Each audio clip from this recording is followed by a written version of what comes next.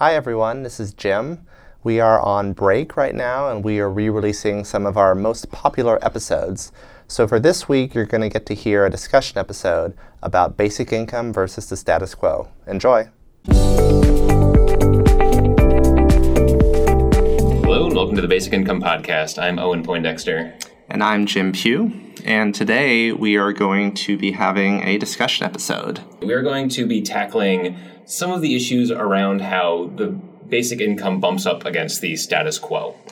I really see status quo broadly as one of the biggest obstacles. When I talk to people about basic income, usually with a long conversation, once they get past some initial hurdles, they think if not that it's a great idea, at least that the idea has merit for further exploration. Yeah, in fact, I think you could sum up almost every objection to the basic income with the word status quo, just with different details inserted based on who's doing the talking. So we're going to try to delve into some of the key areas where it seems like status quo thinking is really creating a barrier to people accepting or even sometimes recognizing how the idea could actually be really helpful. One of the first ones that I have seen often is those people who have more of an incremental vision on how policy progresses, thinking that the way we're going to make progress is by making small tweaks to the programs we have today, rather than exploring big new ideas that very much differ from what we have right now. And honestly, I think we saw this in the last election. There's a strong political appeal to big wholesale ideas that present a vision that is very clear and is maybe different from what we have right now. But I think if you've been particularly operating in Washington for the last 5, 10, 20 years, just because there hasn't been an opportunity to implement big policy, it's very easy to get caught up in the thinking that will persist indefinitely. One of the first things I hear is like, well, it sounds like a nice idea, but that'll never pass Congress. Yeah, exactly. I think one of the recent examples that really stood out is for those of our listeners who saw the Intelligence Squared debate between Andy Stern and Charles Murray, arguing for basic income against Jared Bernstein and Jason Furman, both economists from the Obama administration. If you looked at the arguments that were being made, almost all of them boiled down to, this is too big, we have to come at these problems in smaller ways that more resemble what we have today. And that something as radical as what you're proposing just doesn't make sense. Right. Yeah, I guess most people aren't thinking like, okay, what politically could we accomplish in 10, 20 years? I will say that I have noticed a pretty marked shift in recent months that seem to coincide and likely be caused by the November elections. I think that a lot of what was standard conventional wisdom leading up to that got thrown out the window, and suddenly a whole lot more people are willing to consider that maybe some things that are much different than they are today might actually be quite possible. So one thing that we should keep in mind is that even though, yes, there is this grand vision of a universal, unconditional basic income, we will still have to have stepping stone policies along the way. So, for instance, we're currently very excited about the trials going on in Canada, or that are about to start in Ontario, and it's 4,000 people in one area of Canada. It's very small on one hand, but it's looking toward this broader vision. I'll throw in another one that I actually just heard about today. Ro Khanna, I think is how you say his name, who is the new representative in Congress from Silicon Valley, is going to propose a drastic increase in the earned income tax credit and has no real hope or optimism around that becoming law anytime soon. And also, I think he is looking more toward basic income, which the earned income tax credit is not exactly a basic income, but these are little steps that we're taking with this broader vision in mind. Yeah, I think, and there's talk at least of some state-level policies that start to move us in that direction, whether through some universal child allowance or through some other smaller universal income driven by a carbon dividend or something like that. But I think people often do miss that when we talk about big ideas, it doesn't mean that's the only thing being considered. It just means that we're keeping that big end goal in mind, that we're saying that this is where we want to end up, and there will be smaller policies along the way. We can be strategic about how we fight for it, but we are always saying this is where we want to be ultimately, and having that North Star policy to fight for. Another major monument of the status quo that we want to take on is the austerity versus abundance mindset. And so this kind of inserts itself in the background of a lot of basic income discussions that I've had, and Jim, I'm sure you've had too. Basically, it's people generally have the idea that our resources are ultimately scarce and there's only so much to go around. So this one actually surprises me often because, well, most basic income advocates I talk to recognize that incrementalism is a bad status quo perspective to keep when talking about basic income. I found that a lot of advocates themselves fall into the austerity mindset when thinking about the policy.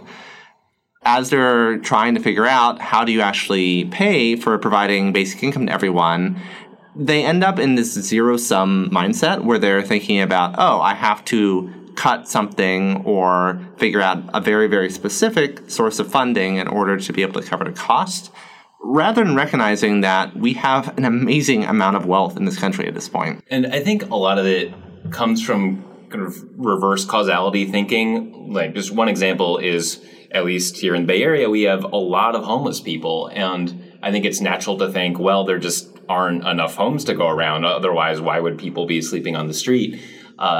In fact, there are enough homes to house the homeless population 6 times over in the U.S., which is kind of an incredible statistic. I'm sorry, it's enough empty homes, not enough homes. You won't have to take on a new roommate. So we've got empty space for these people. And, it's not just homes, it's wealth generally. Yeah, if you look, our GDP has grown by $4 trillion in the last 15 years. And we're growing enough food in the U.S. to feed everyone twice over. So there's absolutely enough resources to go around. The idea that inherent to our society, we don't actually have enough to provide for everyone is a complete myth. Yeah, and, it is a logistical challenge to get the abundance of food to hungry people, but that's kind of the magic of cash, is that you give people cash, they will find food. That'll mostly sort itself out. Yeah. And I do think something that is so relevant here is there's a quote from Nelson Mandela, which is, poverty is not natural. It is man-made, and it can be overcome and eradicated by the actions of human beings. And I think that's very much what we are looking to do with basic income. And I would just tack on to the end of that quote, especially today. So I would say that incremental versus radical change and then austerity versus abundant mindsets are the two most obvious ways that I see status quo thinking blocking progress on basic income today. But I do think as we move forward, as basic income becomes more of a mainstream idea, and as we get to the point where we're actually starting to be close to enacting real policies, we are going to start seeing some pretty serious pushback from industries that are actually rooted in the way things are done today, and particularly in poverty. Yeah, I mean, it's I think not too controversial to say that there are giant industries out there that see the economic opportunity in having people that are desperate or just have difficult circumstances that, ultimately there's money to be made there. Yeah, if you look at our larger prison system that exists today, it has become, one, very privatized. Mm-hmm. There's a lot of companies that are cashing in on the fact that we have such an enormous prison population in the United States. And the driver of people going to that system is ultimately poverty. It's people who are being put in situations where they don't see like they have better options, and so are ending up in a situation where they're susceptible to ending up in jail. Yeah, and of course those people also tend to not have the same legal resources to defend themselves when they do get involved in the court system. Another one is payday loan companies. So someone who's middle class or above probably won't need to get, $200, $1,000 a month to just pay their rent or to feed themselves for the end of the month. But people who are doing less well have to do that regularly. And there are all these payday loan companies that can charge exorbitant interest rates, just for a short-term loan. And, they could effectively go out of business if we had a robust basic income. Yeah, I think as we move forward, we're going to start to see rumblings from some of these sectors and any others that are really have their economic model based in the idea of people being on the edge and needing to claw for resources in times of desperate need. So one more topic that we wanted to take on here is maybe more of a philosophical one, which is the idea that we're, to some degree, decoupling income from work. And this can make people pretty uncomfortable. This whole idea of this puritanical work ethic where in order to actually be deserving, you need to have a paying job. This is so much at the core of how people view life to a large degree. It's not something that's existed forever. If you go back more than certainly a few hundred years, and even, I would say, early 20th century, there was a pretty different view on people's deservedness and whether it was, in fact, necessary to be slaving away at a job to actually make ends meet. But it is certainly rooted in the American consciousness that we have today. Yeah, and I'd say this is another kind of reverse causality situation where I think people somewhere in their minds assume that we have to be doing all this work, otherwise everything would fall apart. I can personally say I don't think ever had a job that was, necessary for directly causing me to have a house and to have food. I've never built houses. I've never farmed outside of my own backyard. And, I've done things like blogging and marketing, and, that contributes to the economy. It has some effect, but it's you have to connect a whole lot of dots before you tie that to me or anyone else being able to eat or feed themselves or take care of their basic needs outside of the income it brought in. And I think something else worth considering here is we often talk about automation as a need for basic income because there may not be enough work to go around in the future, which doesn't really fit with our model today. But there could be a positive side to that, which is automation is allowing us to do more for less. And so it means we don't need to work so much. And so that we actually can produce enough to cover maybe not just basic needs, but far more than that, and have plenty to go around so that everyone has access to it. Yeah, automation should be good news. If we have deemed certain tasks to be valuable, and then you just have to hit a button and they happen by themselves, that's great, right? And as long as we have a society and an economy that makes it okay for, whoever was pressing that button before to step back. I do think it's important to also remember, though, that basic income doesn't mean we're expecting people to not work. It just means that we are decoupling that income from their 9-to-5 jobs.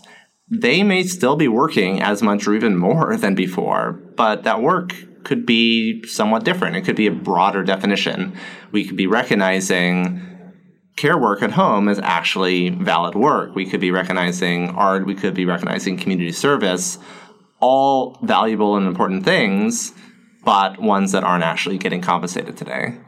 And I feel like this is a case where opponents of the basic income or just people who are hesitant about the idea can get a little bit extreme in the degree to which they think people are going to quit their jobs and watch TV all day.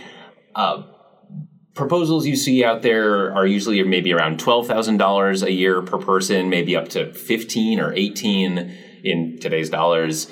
That's not really enough to live, certainly not a lavish life. And here in San Francisco, you'd barely be, getting your housing together for that amount.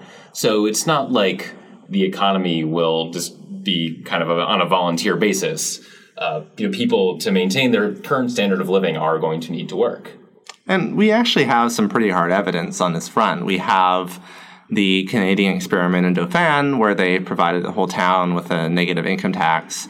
We had 4 negative income tax experiments in the United States, and the decrease in work was pretty small. It was like on the order of 10%. So we know pretty clearly that even if we were to provide basic income, we wouldn't have a mass exodus in the workforce. It would just open up more options. And a lot of that exodus, I believe, was high school students and parents and people who you can understand why they would leave the workforce and maybe focus on something they deemed more important. I do think it is worth at least considering, though, some of the variance on basic income that people are talking about that may make this more palatable from a working perspective. In particular, I'm quite interested in the proposal from Roy Bahat, which is that we should actually, along with basic income, create some sort of national service program, and that upon entering adulthood, you could spend a couple of years working in service, and then basic income effectively is your pension that you receive throughout the remainder of your life as compensation for being an active citizen. Yeah, that's an idea that I'm still kind of tossing it around in my head personally, but I think I like that one, and I like the idea that, probably a lot of people would do it after leaving high school or college, but you could, maybe do it when you're 35 or, whatever you want, depending on your life. I think there's a lot to explore here, but I think there's both an implementation question and a really in some ways marketing question, and I do think that this is a really big obstacle that exists today, and so we're going to need to be thoughtful about how we approach it. So on that note, hopefully this discussion has helped you and will maybe help some other people get out of their usual headspace in how they think about the basic income and how it will interact with our society. Yeah, as I said earlier, when I've actually had a chance to have longer conversations with people on basic income, they usually go really well. I usually am able to get through to them and get them to think critically about what a world with basic income might look like and how the assumptions that they have today don't necessarily need to apply in that situation. But it takes a fair amount of effort to get them there. And one thing that I think will help and has helped already are all the pilots that are going on right now. And we've got Canada and Finland and Kenya through Give Directly. The evidence that's come out from similar work has been really good, kind of surprisingly good, of, both in how people generally don't stop working and a lot else in their life, like health outcomes and even things like domestic violence rates, Give Directly has found, have gone down. So as more evidence comes out, hopefully this will be a less scary topic. And I think not just the evidence, but the actual stories. Hearing about how people's lives are changed and how receiving a basic income can really open up so many more options, can lift them up out of some really bad situations in a lot of cases. But actually giving people a chance to empathize, because I think that's the other obstacle here. It's always easy to think about, what would the other person do? How would this have a negative effect or not turn out well for them? But if we can actually show people how basic income can be transformative across the board, that I think will certainly help getting around the